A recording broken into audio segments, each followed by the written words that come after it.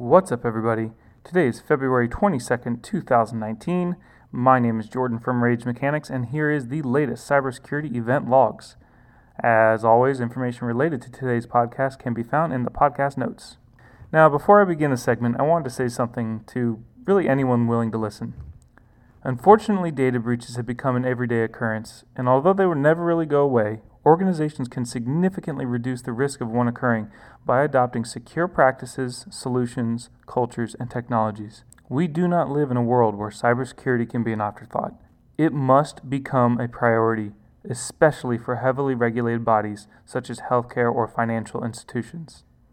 So with that being said, in breach-related news, the University of Washington School of Medicine has reported a breach of approximately 974,000 patients' PHI data.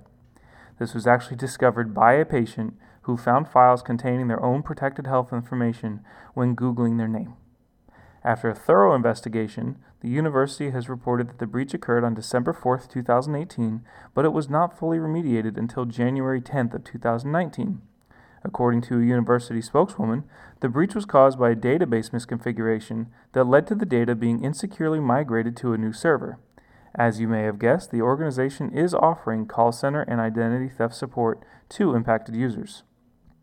In other news, Cisco released a software patch yesterday to address a vulnerability in their extensible distributed file system, HyperFlex, specifically for all versions prior to 3.5.2a. Attackers could exploit this vulnerability by connecting to the cluster service manager and injecting commands into the bound process. A successful exploit could allow an attacker to run commands on the affected host as the root user.